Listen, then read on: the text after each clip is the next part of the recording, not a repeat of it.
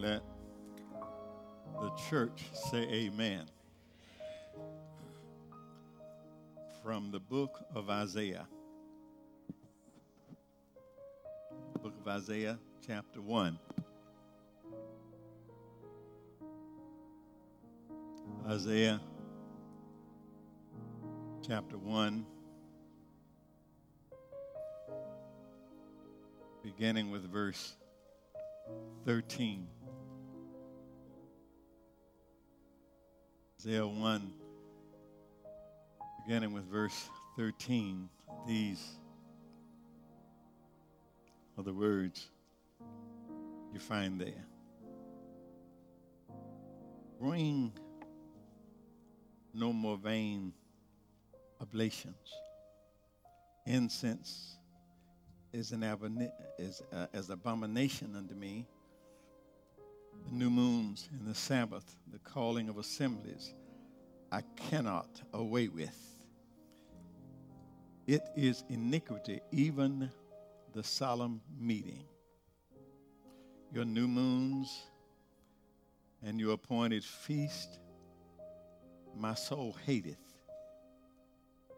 They are a trouble unto me. I am weary to bear them. And when ye spread forth your hands, I will hide my eyes from you. Yea, when you make many prayers, I will not hear. Your hands are full of blood. Wash you, make you clean. Put away the evil of your doings from before mine eyes. Cease to do evil. Learn to do well.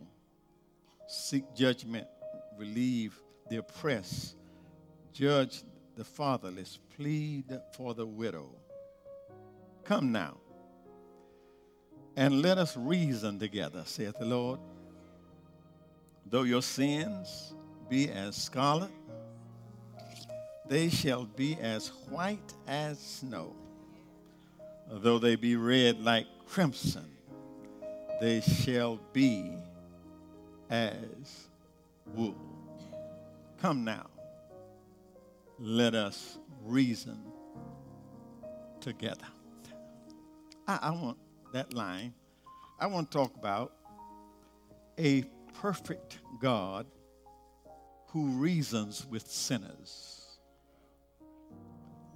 A perfect God who reasons with sinners. Come, let us reason together.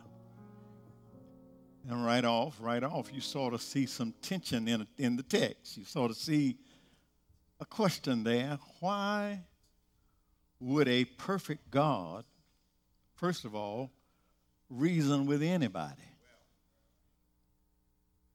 And most certainly, why would a perfect God reason with a sinner? But these are words, these here, words from God. And these words are spoken through his prophet Isaiah. And they're spoken through the prophet to a people who had lost all sense of reasoning. The office of prophet, you got to understand, the office of prophet was instituted during the day of Samuel, who was the last of the judges. The prophet's job was to stand with the priest as God's special representatives. So what's the difference between the priest and the prophet? I'm glad you asked. The priest, his function, function of the priest is he stands as man's representative before God. And the prophet was God's representative before man. Get this now, get it now. The priest was the one who stayed in the face of God, pleading on the behalf of the people. On the other hand, the prophet was the man who stood in the face of the people and confronting the people and the leaders, on behalf of God. Y'all hearing this now? Priest in God's face, prophet in man's face. Needless to say, prophets were not popular people. They were not popular people. As a matter of fact, the more rebellious the people were, the more hated there was for the prophet. Because the prophet didn't cut corners. Y'all need to hear this. The prophet didn't cut corners. When it came to what thus saith the Lord, the prophet didn't cut any corners. The prophet would get right up in your face and let you know, thus saith the Lord. So the prophet Isaiah starts the book by bringing a message of divine judgment on the people of God. The prophet stands before God's people, Judah and Israel, and he has a message of judgment for God's people. Society at that time was in a great upheaval. Under King Ahaz and King Manasseh, the people of God had turned away from God, and they had reverted to idol worship. Isaiah's charge against them was that they were living in outright rebellion against God. Go back and look at verse 2. He says, even the oxen and the donkeys know their master's voice. He said, they respect the authority of their owners. But the people of God have rejected God's authority. And look at the time they were talking. Look at the time that the prophet was talking. It was a time of prosperity and a time of peace. And sadly enough, brothers and sisters, it seems that is a time when, the time of prosperity and peace, yet that was a time when it seemed like rebellion against God was flourishing. In a time of prosperity and peace. I'm going somewhere with this. It seems to me like in the midst of prosperity and peace, people ought to be drawing nearer to God. But instead of drawing nearer to God, the people of God during this period of prosperity and peace, they were drawing away from God. Read the Bible. This period of prosperity and peace, they used it as an opportunity to exploit the poor. It's in the book. They used it during this time. It says that justice was bought and sold to the highest bidder. The gaps between the haves and the have-nots were getting wider and wider. Read the Bible. Bloodshed was common. Murder was business as usual. Every night you watch the news, somebody had been killed. And I know you're sitting there right now saying, that sounds like Lilburn. That sounds like Atlanta. That sounds like right now. And you're right. It does sound like where we are right now. I wonder if I got a witness here. It sounds like where this nation is right now. But then that makes the next point even more valid. Nations don't just grow corrupt on their own. Y'all better hear me. nations don't just grow corrupt on their own. Nations are made up of people. And the nation that Isaiah was speaking to was made up, shamefully, of God's people. But then verse 21 through 23, God is comparing his relationship with his people with a marriage. He's comparing it with a marriage, and he's accusing his people of cheating on him. He compares it to his relationship with the church as a marriage, and he says, my folk are not being faithful, they are being unfaithful to me. They were breaking their commandment to him and turning to idol worship. Thus, their faith had become defective and diluted. And I found, my brothers and sisters, that it's easy to talk about the sins of a nation. Y'all hear me?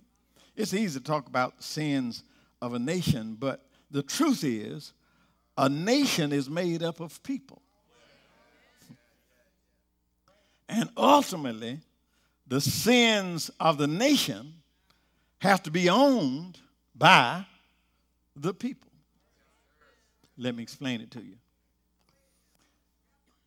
This occupant of the White House that is tearing this nation apart, he didn't just decide that he wanted to live at 1600 Pennsylvania Avenue. He didn't just walk up in there and start are y'all hearing me? He didn't just take up residence.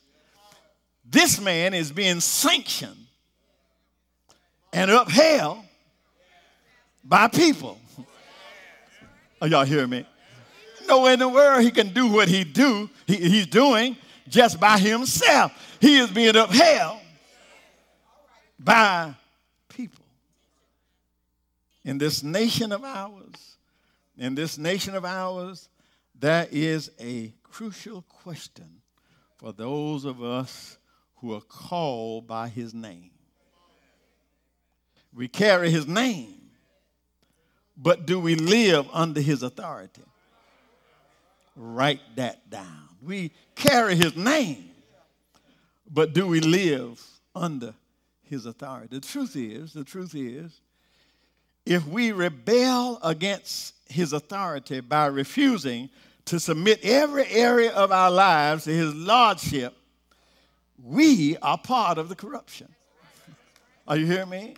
If you can't yield every part of your life to him, you need to stop complaining. You part of the problem.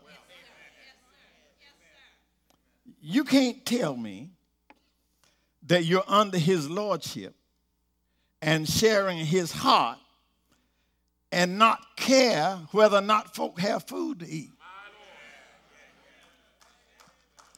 You can't tell me that you've got his heart and could care less whether or not people have health care. If you think poor folk got too much money and rich folk don't have enough, you got a problem. You do not have his heart. But then there was another problem. In spite of their outright rebellion, they still had an outward religion. Y'all hearing that? Let me say it another way. In spite of their outright rebellion, they never abandoned the church. They never abandoned their religion. And I think that's one of the things that is really disappointing to me.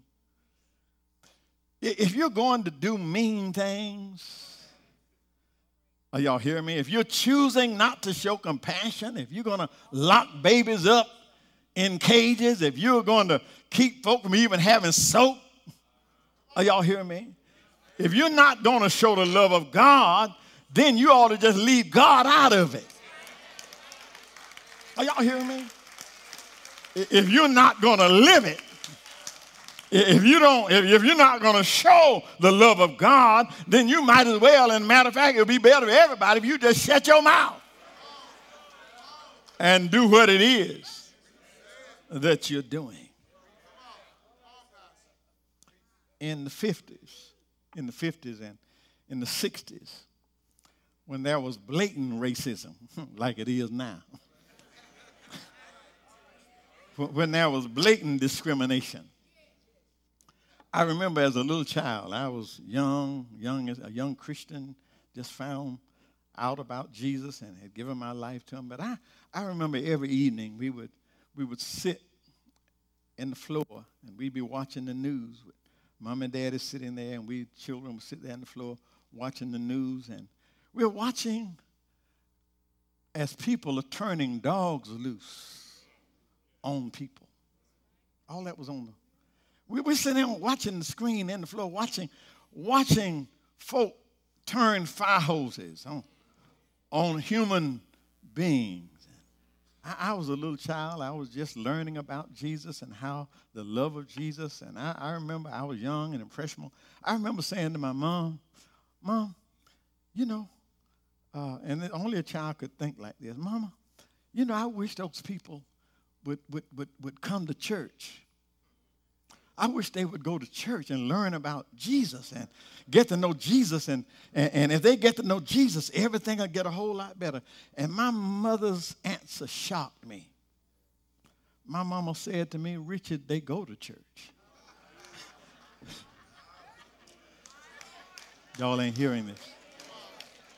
She said, Richard, they do go to church. Y'all ain't hearing me. I learned a valuable lesson that day. I learned that you can go to church and know Jesus without submitting to his authority. And that's what's going on right here. That's what's going on here in the text. The people of God, in spite of their rebellion, they didn't abandon their religion. They were still the religious right. And they kept right on going through, as mean as they were and as crazy stuff they were doing. They kept right on going through the motions of worship.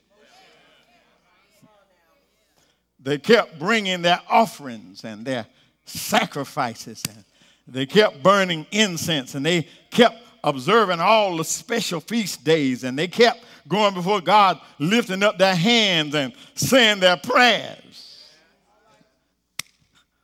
But God speaks. God says, you mistreat the poor. You're unfair to the needy. You put your feet on the neck of the downtrodden.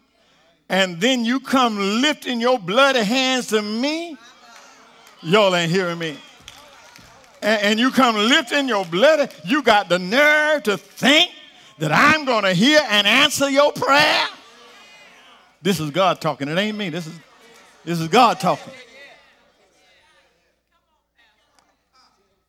Their spiritual condition had made their religious rituals ludicrous and totally ineffective. But then, here's some good news. And see, I came to preach the good news. Here's the good news. After God exposes them, after he exposes their outright rebellion and their outward religion, he turns right around and gives an incredible invitation. Listen to him talking to people who are wrong, talking to people who have wronged him, people who have blatantly sinned against him. Listen to what God says to them. Come down and let us reason. Y'all hearing this? Aren't you glad you can turn this thing around? Come now, let us reason together. I don't know how you feel about that, but that's incredible to me. That an all-powerful, all righteous God will look down at poor me, as wrong and wretched as I am, and say, come here. Let us reason together. What God reason with folk? What God, especially with folk who are wrong? It's an amazing thing because of the tone of it. It says, come, let us reason. See, if it had been me, if I was God, and y'all better thank God I ain't. And I thank God I ain't. But if it had been me, I would have said, look ahead, you better check yourself. Are y'all hearing? If it had been me, I'd be saying, look, you better get yourself together. But he says, come, let us reason. Let us reason together. But get the tone of it, get the tone. Reason rather than demand. Let's reason together. It's a tone that is wrapped up in mercy. As crazy as you have been, as mean as you have been, as racist as you have been, come, let's reason together. But then it's incredible because of the terms of it. Listen to what he says. Though your sins be as scarlet, I'll wash them white as snow. Though your sins be as scarlet, I will wash them white. He's offering them amnesty. Are y'all hearing me? Though your sins be as scarlet. Let me tell you what scarlet is. Scarlet is red dye. It was red dye, and it was made by crushing bugs. They would crush bugs and make this red dye. So scarlet is red. He said, though your sins be like that. And that's why you remember this. You might not have thought about it like this, but see, in the Old Testament, red was sort of associated with prostitution. Yeah, red was sort of associated with stuff that was bad. That's why a lot of folk still don't wear red stuff. Ask your grandmama, ask your grandma. Yeah. A lot of, especially women, they associated that with Jezebel. And, they didn't wear a whole lot of red because that is scarlet. Y'all hear me?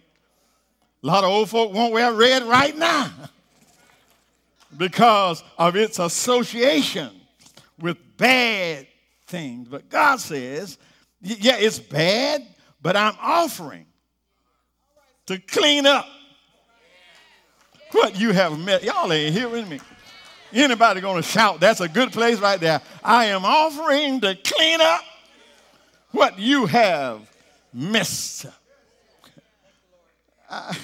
That's a little popular song that comes up on the radio. Everybody humming it and everybody singing it. It's wrong, but it's a nice little song. I understand what they're saying, but they're saying it wrong. The little song on the radio says, I'm going to clean up what I messed up. Y'all hear me? But I got some news for you. The truth is, you can't clean up. Y'all ain't hear me. That's why you're a mess right now. You trying to clean it up. You can't clean up. You can't clean up what you messed up. But but God says, although you can't, God says, bring it to me. Y'all ain't hearing me. God says, you can't, but I can. And that, my brothers and sisters, is what we really about to celebrate right here, is the fact that although we can't clean it, God can clean it. Are y'all hearing me? The blessing today is that God, he can take red and make it white as, y'all ain't hearing me. Make it white as snow. Yeah. This is the way we sing it in the church. What can wash away my sins? What can make me whole again? And then it goes on and says, nothing but the blood of Jesus. I don't know about anybody else, but I thank God for the blood. Yeah. Are y'all hearing me? The blood that Jesus shed for me way back on Calvary. Yeah. The blood that gives me strength from day to day. It will never lose its power. It reaches to the highest mountain. Yeah. Are y'all hearing me? But that ain't my line. Yeah. Because I wasn't on the highest mountain. But I thank God that it flows to the lowest valley. Yeah. That's where I was. The blood that gives me strength from day to day. It will never, yes,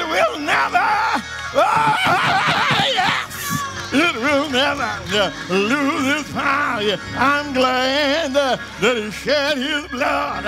I'm glad that he died in my place. I'm glad that he laid in my grave. But early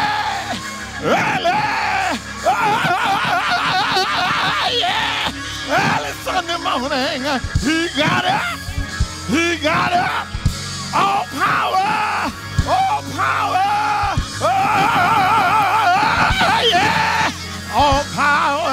is in his hand, yes. Yeah.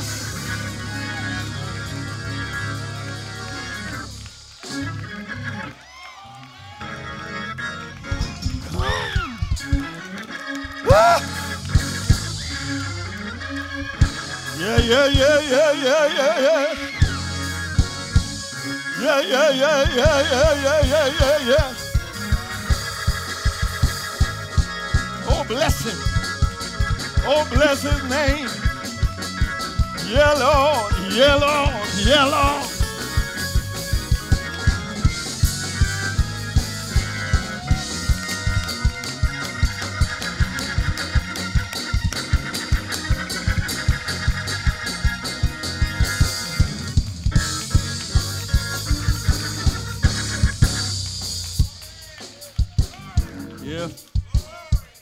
If you will hear the voice of reasoning this morning, he's speaking in a voice of reasoning. Come, let us reason together. If you're here today, you have not made Jesus your choice. You're here today, and you realize you don't have that connection with him. He's reasoning with you right now. Come, let us reason together. I can meet you right where you are. Wash your white as snow. If you hear the word of God is, if thou wilt confess with thy mouth the Lord Jesus, believe in your heart that God has raised him from the dead, thou shalt be saved. If you're unsaved, you ought to be moving now. If you're already saved and you don't have a church covering, you need a covering. You need to be in a church. You need to be a part of the body. You need to be moving now. The door is open. Yes.